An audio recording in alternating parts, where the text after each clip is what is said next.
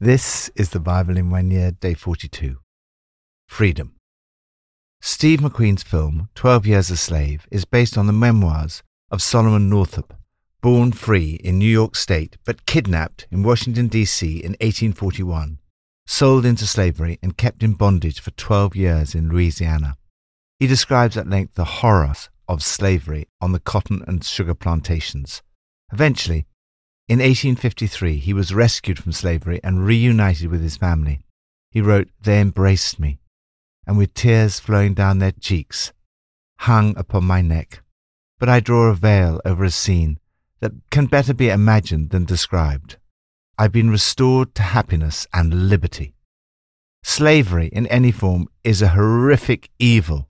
Freedom is a wonderful blessing. Moses is the liberator of God's people in the Old Testament. He foreshadows Jesus, the supreme liberator. As Moses set God's people free from slavery, so Jesus sets you free from slavery to sin. Freedom is probably the best contemporary word to define what the Bible means by salvation. The whole Bible could be summed up as the history of salvation. It's the story of God's desire and purpose to set his people free. You are set free. From Psalm 20. May the Lord answer you when you are in distress. May the name of the God of Jacob protect you. May he send you help from the sanctuary and grant you support from Zion. May he remember all your sacrifices and accept your burnt offerings. May he give you the desire of your heart and make all your plans succeed. May we shout for joy over your victory and lift up our banners in the name of our God. May the Lord grant all your requests. Now this I know, the Lord gives victory to his anointed. He answers him from his heavenly sanctuary with the victorious power of his right hand. Some trust in chariots and some in horses, but we trust in the name of the Lord our God. They are brought to their knees and fall, but we rise up and stand firm. Lord, give victory to the King. Answer us when we call. Enjoy the freedom that comes through faith. Are you in a time of trouble, distress, or difficulty? David was in such a time, most likely connected to an impending battle. He called out to God for help. The first line of the psalm is a request for God to answer you when you are in distress. And the final line of the psalm is a request for God to answer us when we call. God answers prayer. When you have days of distress, call out to God in prayer, asking him to bring salvation and freedom in the midst of struggle. It's not a matter of foolhardy optimism, but rather one of realistic faith. David recognizes God's saving power, his power to bring freedom. He says, "Now I know that the Lord saves his anointed." He speaks of 6 things that you can ask for yourself, your family, your friends, and your community. Protection. May the Lord protect you, put you out of harm's reach. Help. May he send you help from the sanctuary. Support. May he grant you support from Zion. Acceptance. May he remember and accept. Success. May he give you the desire of your heart and make all your plans succeed. Victory. When you win, we plan to raise the roof. May all your wishes come true. Success, victory, and freedom do not come from trusting in chariots and horses. Rather, they come through faith. We trust in the name of the Lord our God. Lord, thank you that you set me free. I put my trust in your name. Today I bring to you my plans and lay before you the desires of my heart. New Testament from Matthew 26 and 27. Now Peter was sitting out in the courtyard, and a servant girl came to him. "You also were with Jesus of Galilee," she said. But he denied it before them all. "I don't know what you're talking about," he said.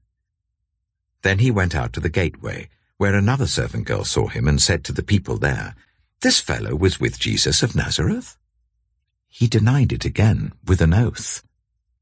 "I don't know the man." After a little while, those standing there went up to Peter and said, "Surely you are one of them. Your accent gives you away." Then he began to call down curses, and he swore to them, "I don't know the man." Immediately a cock crowed. Then Peter remembered the word Jesus had spoken, "Before the cock crows, you will disown me 3 times." And he went outside and wept bitterly. Matthew chapter 27. Early in the morning, all the chief priests and the elders of the people made their plans how to have Jesus executed. So they bound him, led him away, and handed him over to Pilate the governor. When Judas, who had betrayed him, saw that Jesus was condemned, he was seized with remorse and returned the 30 pieces of silver to the chief priests and the elders. "I have sinned," he said, "for I have betrayed innocent blood." "What is that to us?" they replied. "That's your responsibility." So Judas threw the money into the temple and left. Then he went away and hanged himself. The chief priests picked up the coins and said, "It is against the law to put this into the treasury, since it is blood money." So they decided to use the money to buy the potter's field as a burial place for foreigners. That is why it's been called the Field of Blood to this day.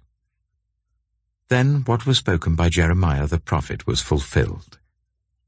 They took the 30 pieces of silver, the price set on him by the people of Israel, and they used them to buy the potter's field as the Lord commanded me. Marvel at how your freedom was achieved. Jesus is the supreme liberator. Salvation history reaches its climax in the life, death, and resurrection of Jesus Christ. We see here a glimpse of how much that cost Jesus.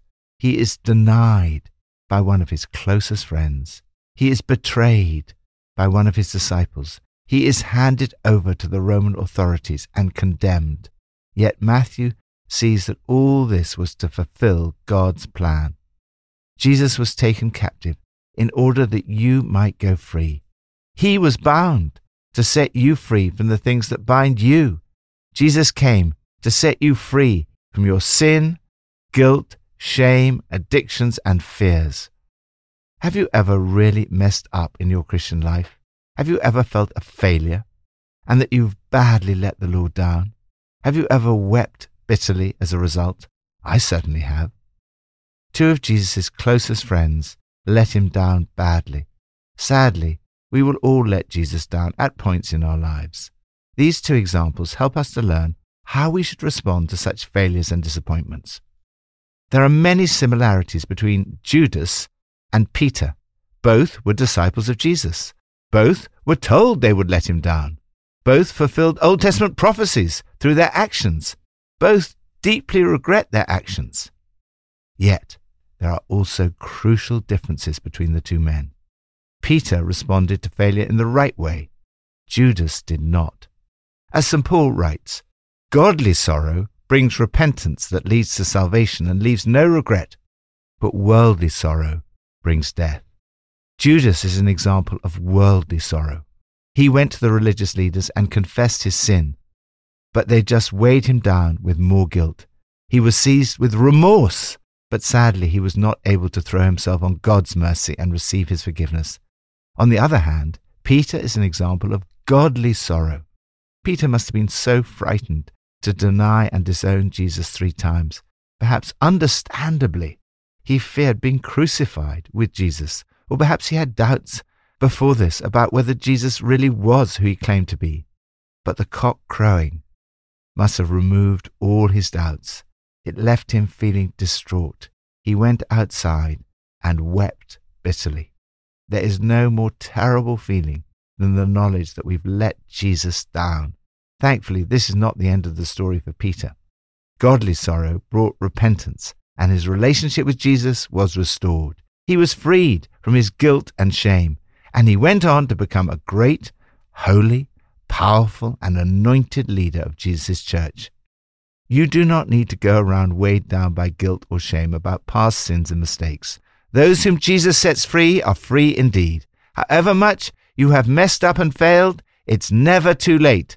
Respond as Peter did, and you can have a great future ahead of you in the service of Jesus.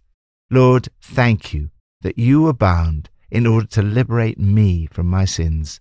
When I fail, help me always to turn back to you in godly sorrow that leads to salvation and leaves no regret. Old Testament, from Exodus 9 to 10. Then the Lord said to Moses, "Go to Pharaoh and say to him, 'This is what the Lord, the God of the Hebrews, says. Let my people go, so that they may worship me. If you refuse to let them go and continue to hold them back, the hand of the Lord will bring a terrible plague on your livestock in the field, on your horses, donkeys, and camels, and on your cattle, sheep, and goats. But the Lord will make a distinction between the livestock of Israel and that of Egypt, so that no animal belonging to the Israelites will die.' The Lord set a time and said, 'Tomorrow the Lord will do this in the land.' And the next day the Lord did it. All the livestock of the Egyptians died, but not one animal belonging to the Israelites died. Pharaoh investigated and found that not even one of the animals of the Israelites had died. Yet his heart was unyielding, and he would not let the people go. Then the Lord said to Moses and Aaron, 'Take handfuls of soot from a furnace, and let Moses toss it into the air in the presence of Pharaoh.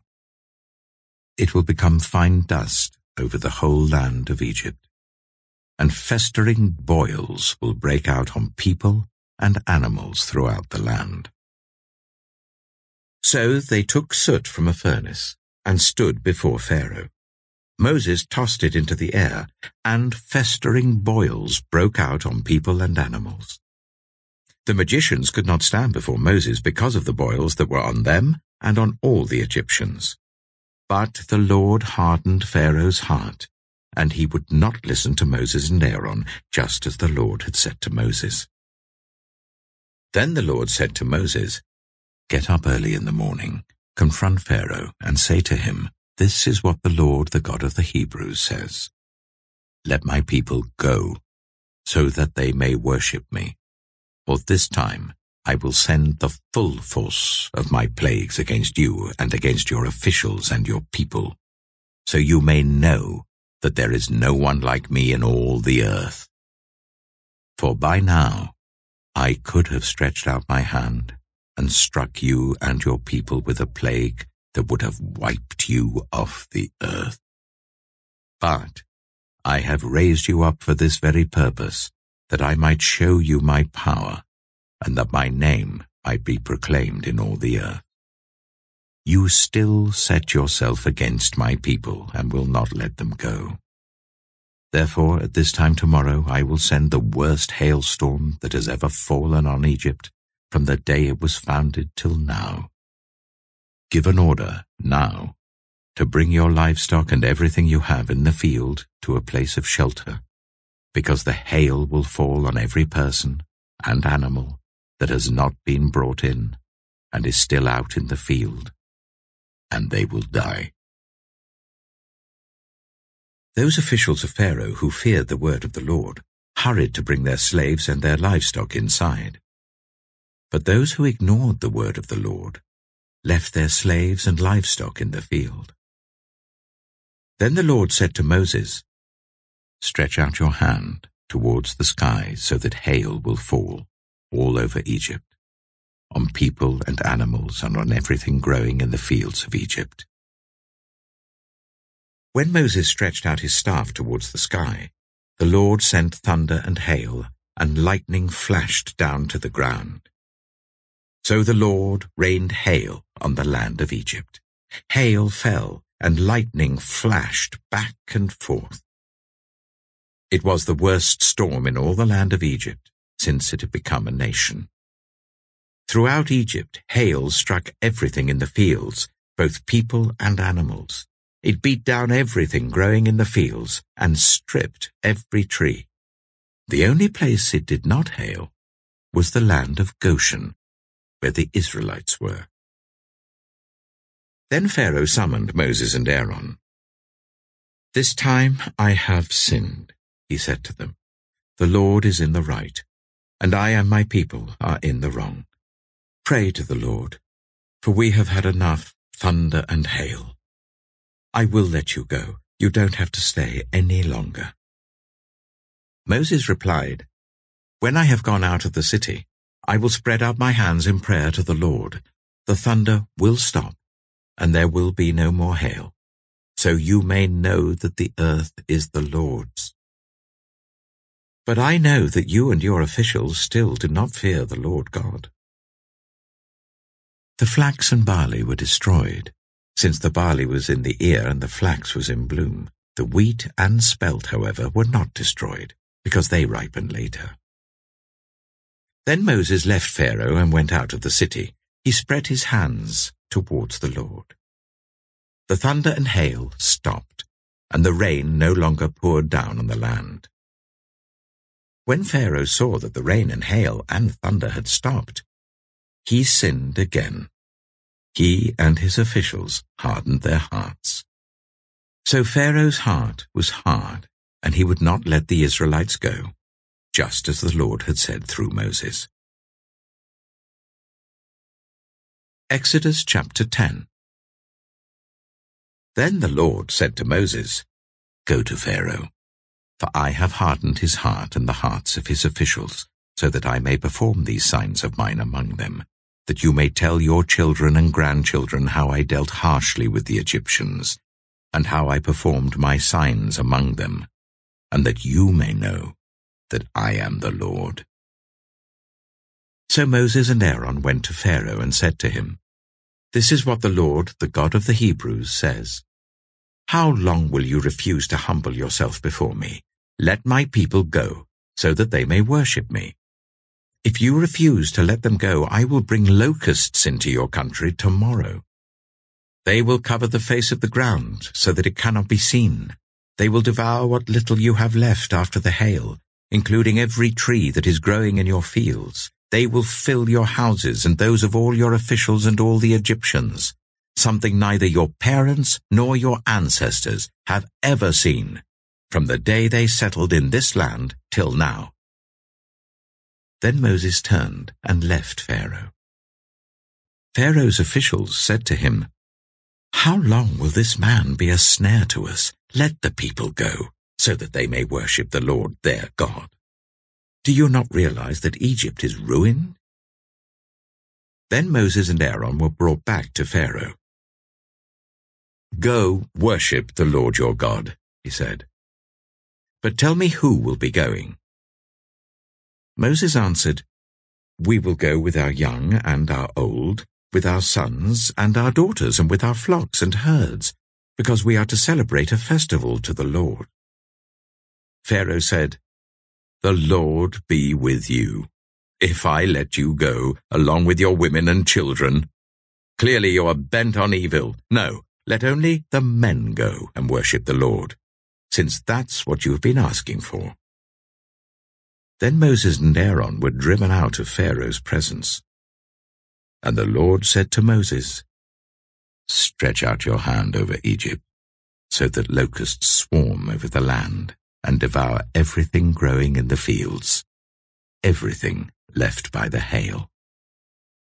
So Moses stretched out his staff over Egypt, and the Lord made an east wind blow across the land all that day and all that night. By morning, the wind had brought the locusts. They invaded all Egypt, and settled down in every area of the country in great numbers. Never before had there been such a plague of locusts, nor will there ever be again. They covered all the ground until it was black. They devoured all that was left after the hail, everything growing in the fields and the fruit on the trees. nothing green remained on tree or plant in all the land of Egypt. Pharaoh quickly summoned Moses and Aaron and said, "I have sinned against the Lord your God and against you. Now forgive my sin once more, and pray to the Lord your God to take this deadly plague away from me." Moses then left Pharaoh and prayed to the Lord. And the Lord changed the wind to a very strong west wind, which caught up the locusts and carried them into the Red Sea. Not a locust was left anywhere in Egypt. But the Lord hardened Pharaoh's heart, and he would not let the Israelites go. Then the Lord said to Moses, "Stretch out your hand towards the sky, so that darkness spreads over Egypt, darkness that can be felt." So Moses stretched out his hand towards the sky, and total darkness covered all Egypt for 3 days. No one could see anyone else or move about for 3 days. Yet all the Israelites had light in the places where they lived. Then Pharaoh summoned Moses and said, "Go worship the Lord. Even your women and children may go with you, only leave your flocks and herds behind." But Moses said, "You must allow us to have sacrifices and burnt offerings to present to the Lord our God. Our livestock, too, must go with us. Not a hoof is to be left behind. We have to use some of them in worshipping the Lord our God. And until we get there, we will not know what we are to use to worship the Lord." But the Lord hardened Pharaoh's heart, and he was not willing to let them go. Pharaoh said to Moses, "Get out of my sight. Make sure you do not appear before me again. The day you see my face, you will die." "Just as you say," Moses replied. "I will never appear before you again." Use your freedom to worship God. In the service of God, we find perfect freedom. You were created to worship and serve God. This is your purpose. Pope Benedict XVI, when he was still Cardinal Ratzinger, wrote, "The only goal of the Exodus is shown to be worship. The land is given to the people to be a place for worship of the true God. The freedom to give right worship to God appears in the encounter with Pharaoh to be the sole purpose of the Exodus, indeed its very essence." Once again, in the history of the people of Israel, we see God's salvation plan foreshadowed. We see his plan to set his people free from slavery through Moses. Time and again, God says words along these lines to Moses. "Go to Pharaoh and say to him, 'This is what the Lord, the God of the Hebrews, says. Let my people go so that they may worship me.'" He gives Pharaoh so many opportunities again and again. Moses speaks the words of God to him. "Let my people go so that they may worship me. Release my people so that they can worship me." The world may understand your good works, but does not see the importance of your worship.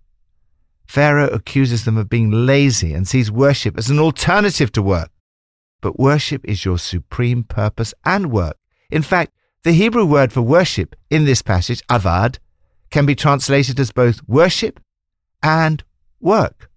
God loves you. He does not want anyone to perish, but everyone to come to repentance.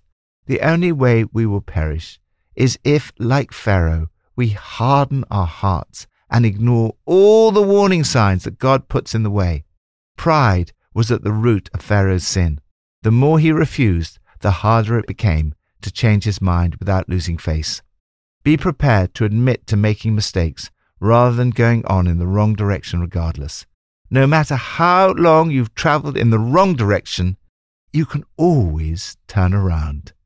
God's desire is for his people to be set free to worship him throughout the whole of life. He wants to set you free from guilt, shame, sin, addiction, and fear. He wants to set you free to love, serve, and worship him.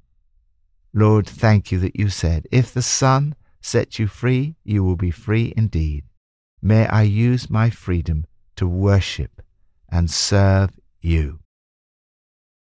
Pippa adds, Exodus 9 verse 20 says, "Those officials of Pharaoh who feared the word of the Lord hurried to bring their slaves and their livestock inside." People can be very hard-hearted, and no matter how many signs are showed to them, they still won't believe. But even in the most unlikely places, there are people who respond to God. You can't write off a whole nation.